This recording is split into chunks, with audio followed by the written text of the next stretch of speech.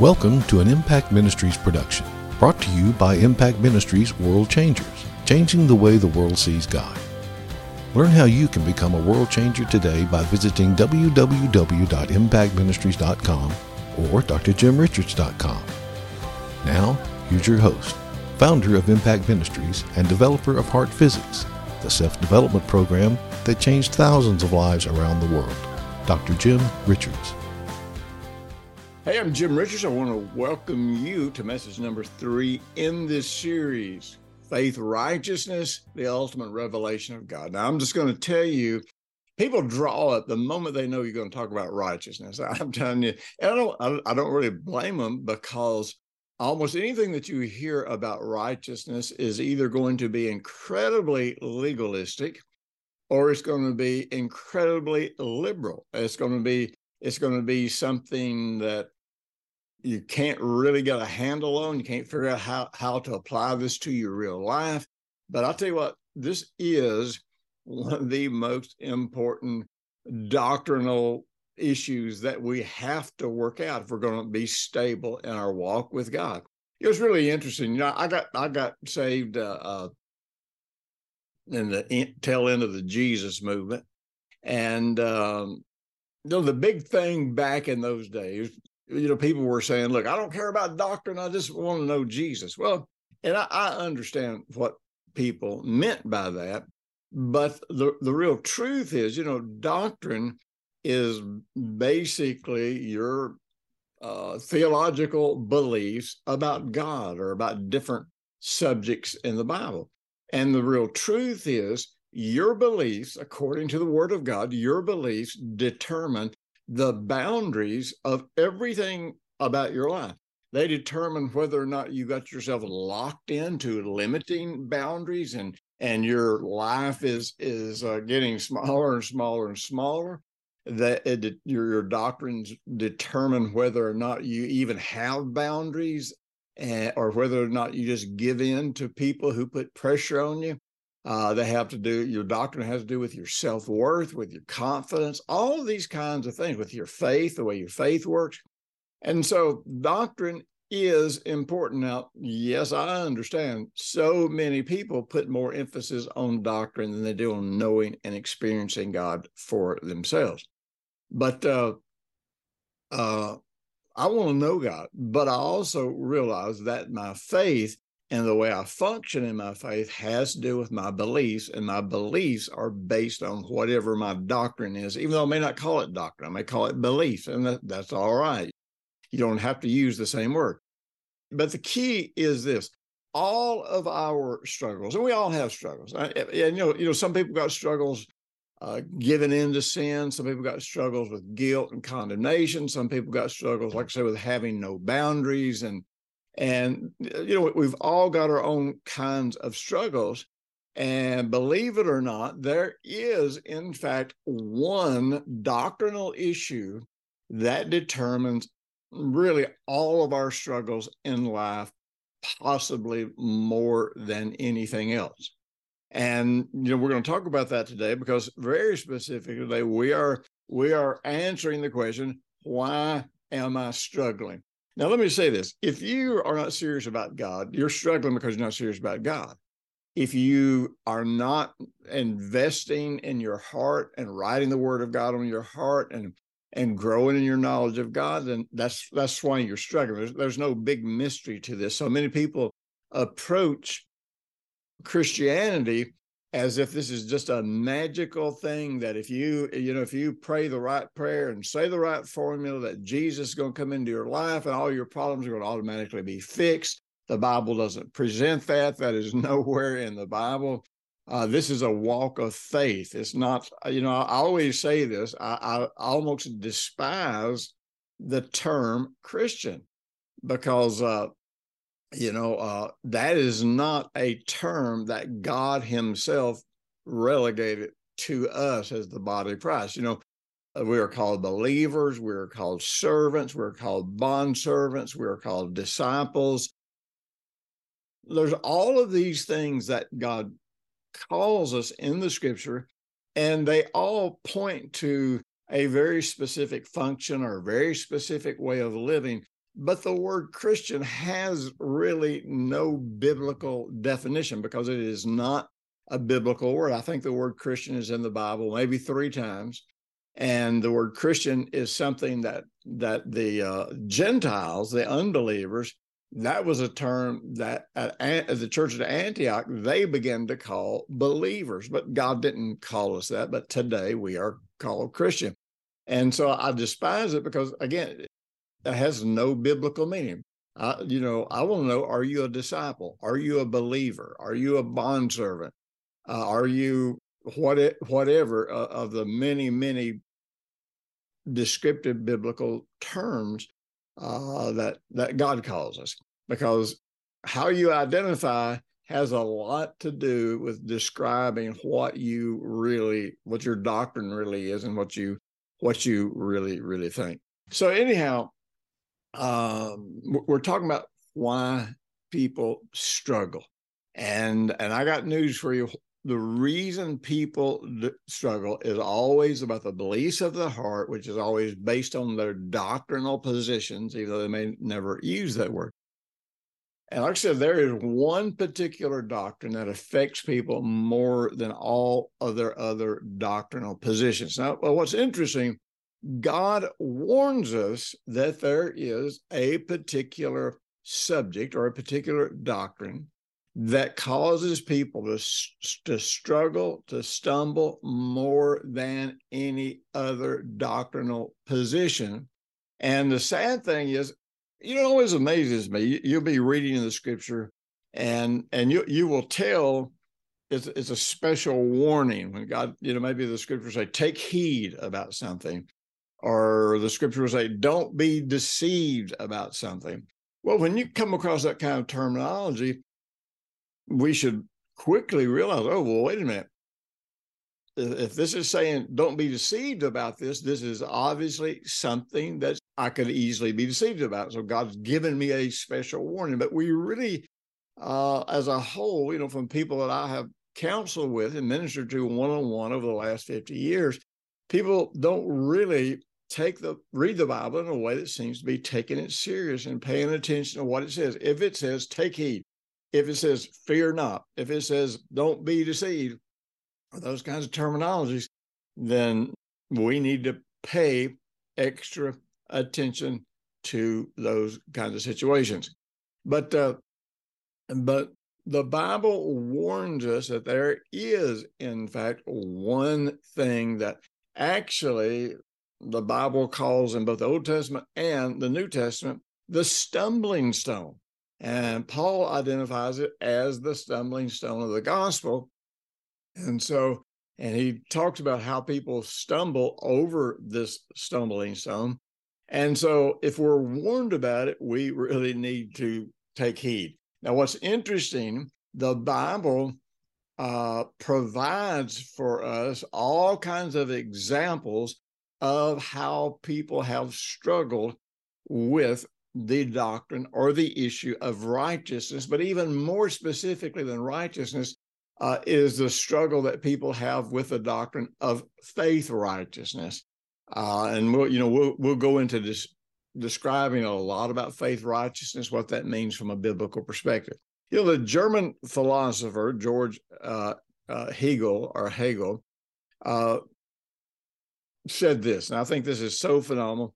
He says, the only thing that we learn from history is that we learn nothing from history. I tell you, that is so true. Look at what's happening in the history or in America today and around the world, in the governments of the world. And it's like, well, wait a minute. Anybody who knows history knows that everything that the governments of the world are putting into practice today has been tried. It's never, ever, ever worked. But somehow we convince ourselves that this time it's going to work because there's something superior about this generation. There's something superior about our national group or something.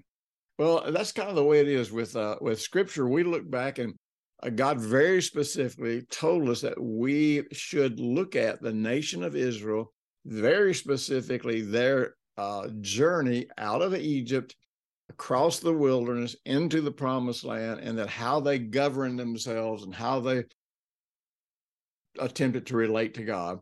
And that should be a type or a model for us to understand what to do and what not to do. So we have all of these examples through history, but the real truth is we don't really pay attention to them. You know, in the book of Romans, Paul says this, in Romans chapter 9, Paul is asking this question. He says, so what shall we say? He says, the Gentiles who did not pursue righteousness have attained to righteousness. Now, you know, man, that's got to make the Jews angry. And it's got to make the Jews despise us. It's got to make the Jews think that we're a bunch of idiot pagans who know nothing about the Bible. But Paul is addressing a truth. Now, remember, Paul was the guy that was a Pharisee of Pharisees. You know, the Apostle Paul was considered to be one of the most educated and intelligent men in the world. And he was no dummy. He had studied the Hebrew schools of doctrine and theology. He was a Pharisee. He had studied in their schools. He had studied under the Greek philosophers. He was incredibly well educated. And so he starts talking about these things. He knows what he's talking about. He says, look, the Gentiles, they weren't looking for righteousness, but they found it. But he goes on to say, even what they found was the righteousness of faith. Now, I'm just going to tell you, when you start talking about faith righteousness, like I said, it's bad enough just to try to talk to people about righteousness, what righteousness is. And man, the minute you go to faith righteousness, it's almost like their brain leaves planet Earth and they go to La La Land and have absolutely no comprehension of what the Bible teaches about it. But anyhow, so he says, but now there's the Gentiles. They didn't seek righteousness, but they found it. And then there was Israel, who was pursuing the law of righteousness. Now, so Paul is making this distinction between faith righteousness and the law of righteousness.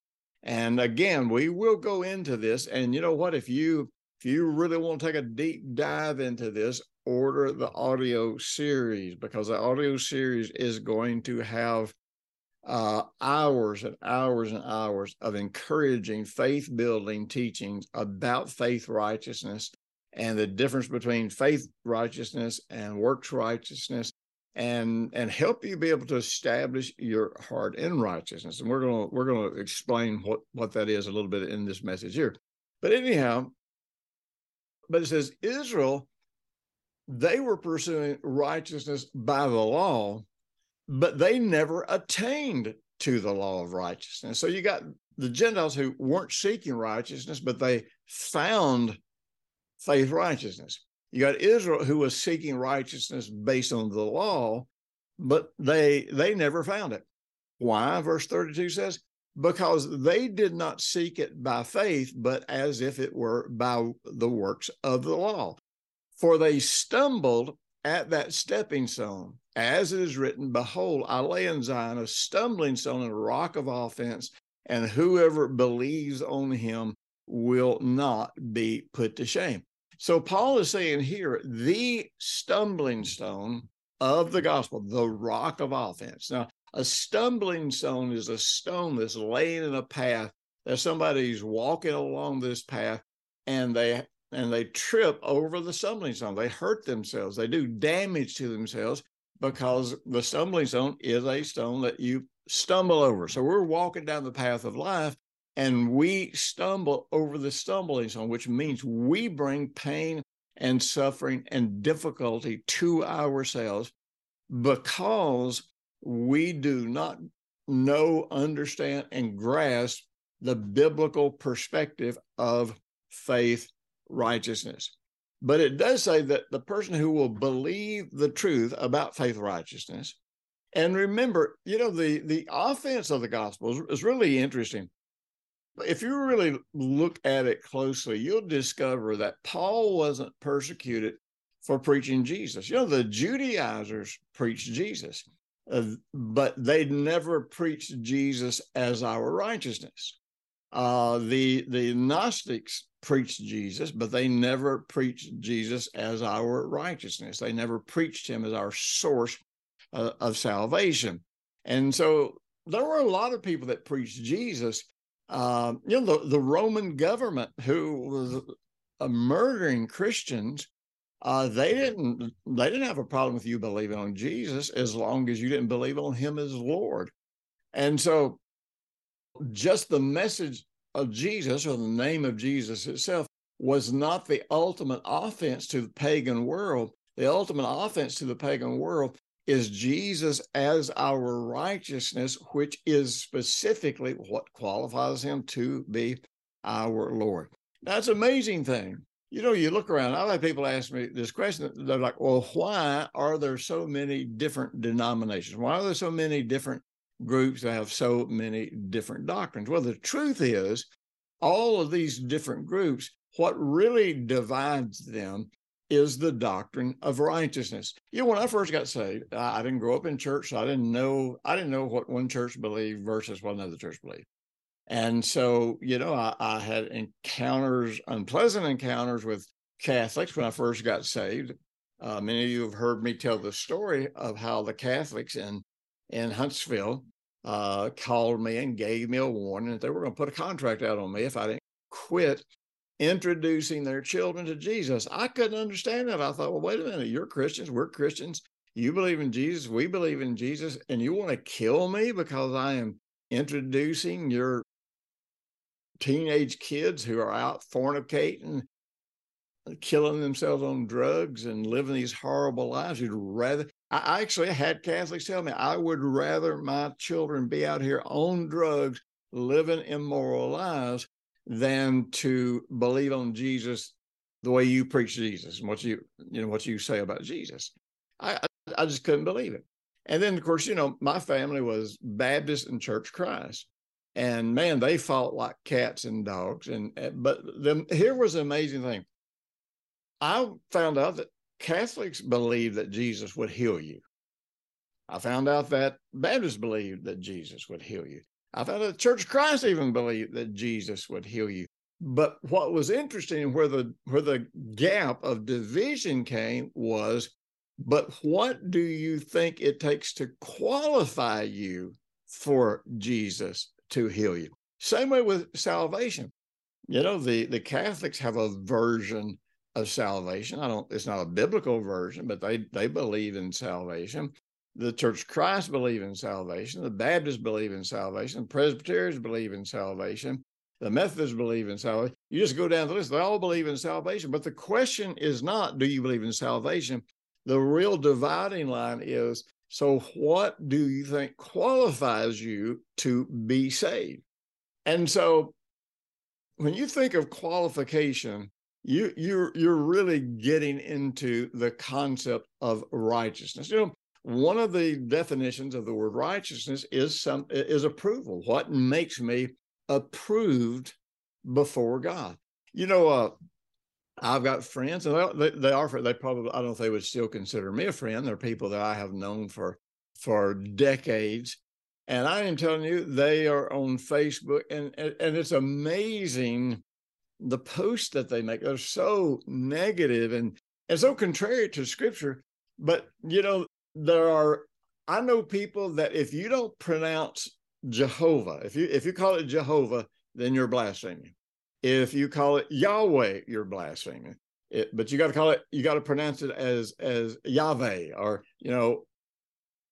different ways you got to pronounce it. If you call Jesus instead of Yeshua, then you're blaspheming.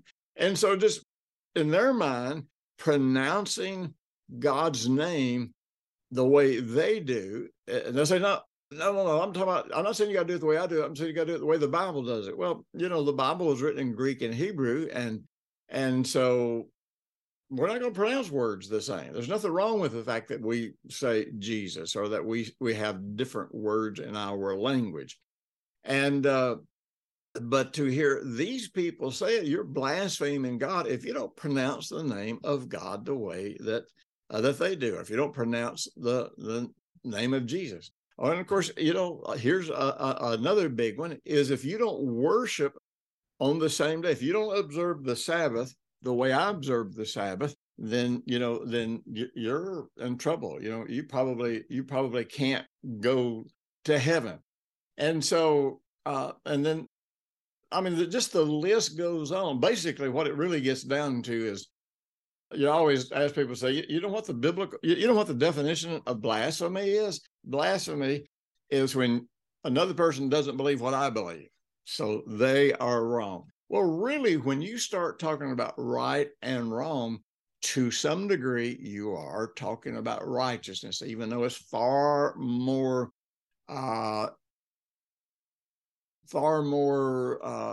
life and depth to it than just right or wrong, but that is a factor. But here's the crazy thing.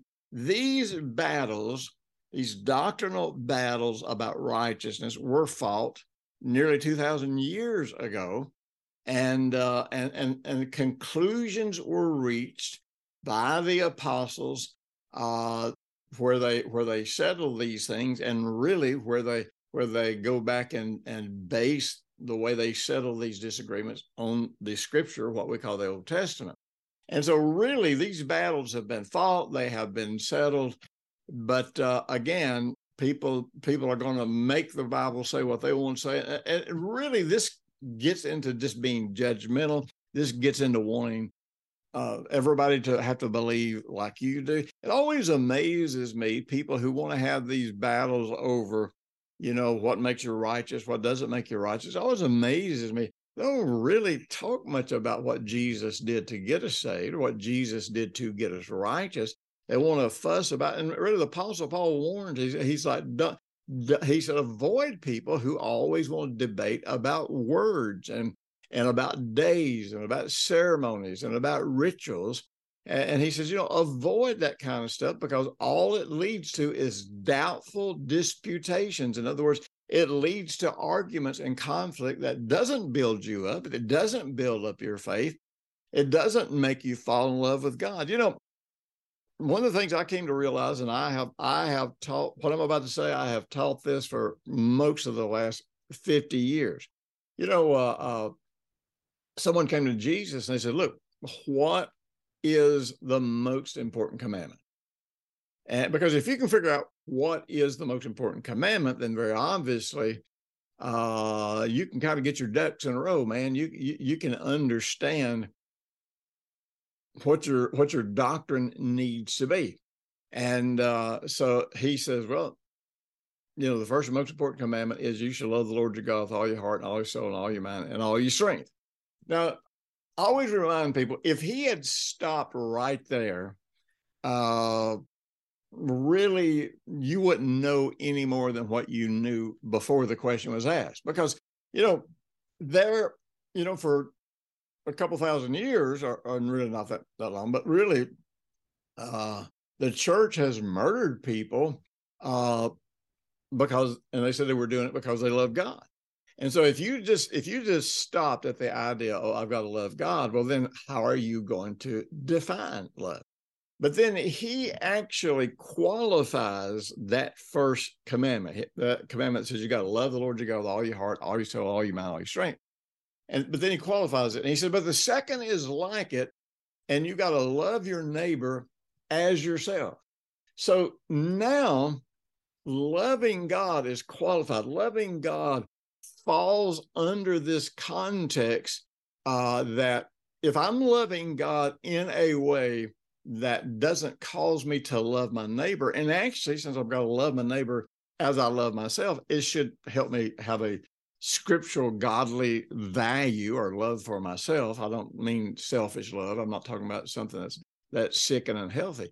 But for decades, my statement has been this: the best way to know whether or not what you believe is really in harmony with God, does it make you fall more deeply in love with God? Does it make you fall more deeply in love with people? And does it make you able to love yourself in a godly way? if it doesn't affect you in those three areas, then the real truth is you're misinterpreting whatever it is that you're reading. Romans 10, verse 1, it says, brother, my heart's desire and prayer to God for Israel is that they may be saved. For I bear them witness that they have a zeal to God for God. But listen to this, he says, but not according to knowledge. For they being ignorant of God's righteousness and seeking to establish their own righteousness, have not submitted to the righteousness of God. Well, I'm going to tell you, there are wonderful people, good people, people who, as much as they know how, are probably seeking to have a meaningful relationship, a meaningful walk with God, but they can't because they are establishing their own righteousness and they are not submitting to the righteousness of God, because the righteousness of God is still the stumbling stone. It is still the thing that people stumble over and fall over. Now, again, I'm going to go into a lot more detail in this in the audio series, which you can get right now. Remember, when you purchase anything from this ministry, 85% of it goes into outreach. It goes into reaching the world, taking the gospel to the ends of the earth. And so because you're investing in yourself, and we're using those resources then to invest in the world, then the honest truth is you are being a blessing to yourself. You're being a blessing to the kingdom of God. You're being a blessing to the people that you influence. So be sure and check it out and download this thing, jump into it tonight, because I'm going to give you things in this video message that will add to what you're getting in the audio message, and the audio message itself is going to add to what you're getting into these video messages. I won't go into this tonight, but we will go into this in the future. Paul tells in Romans 14:1 that people who need for you to observe certain rituals and certain ceremonies and certain laws and all of these things, these are people who really are not confident in God.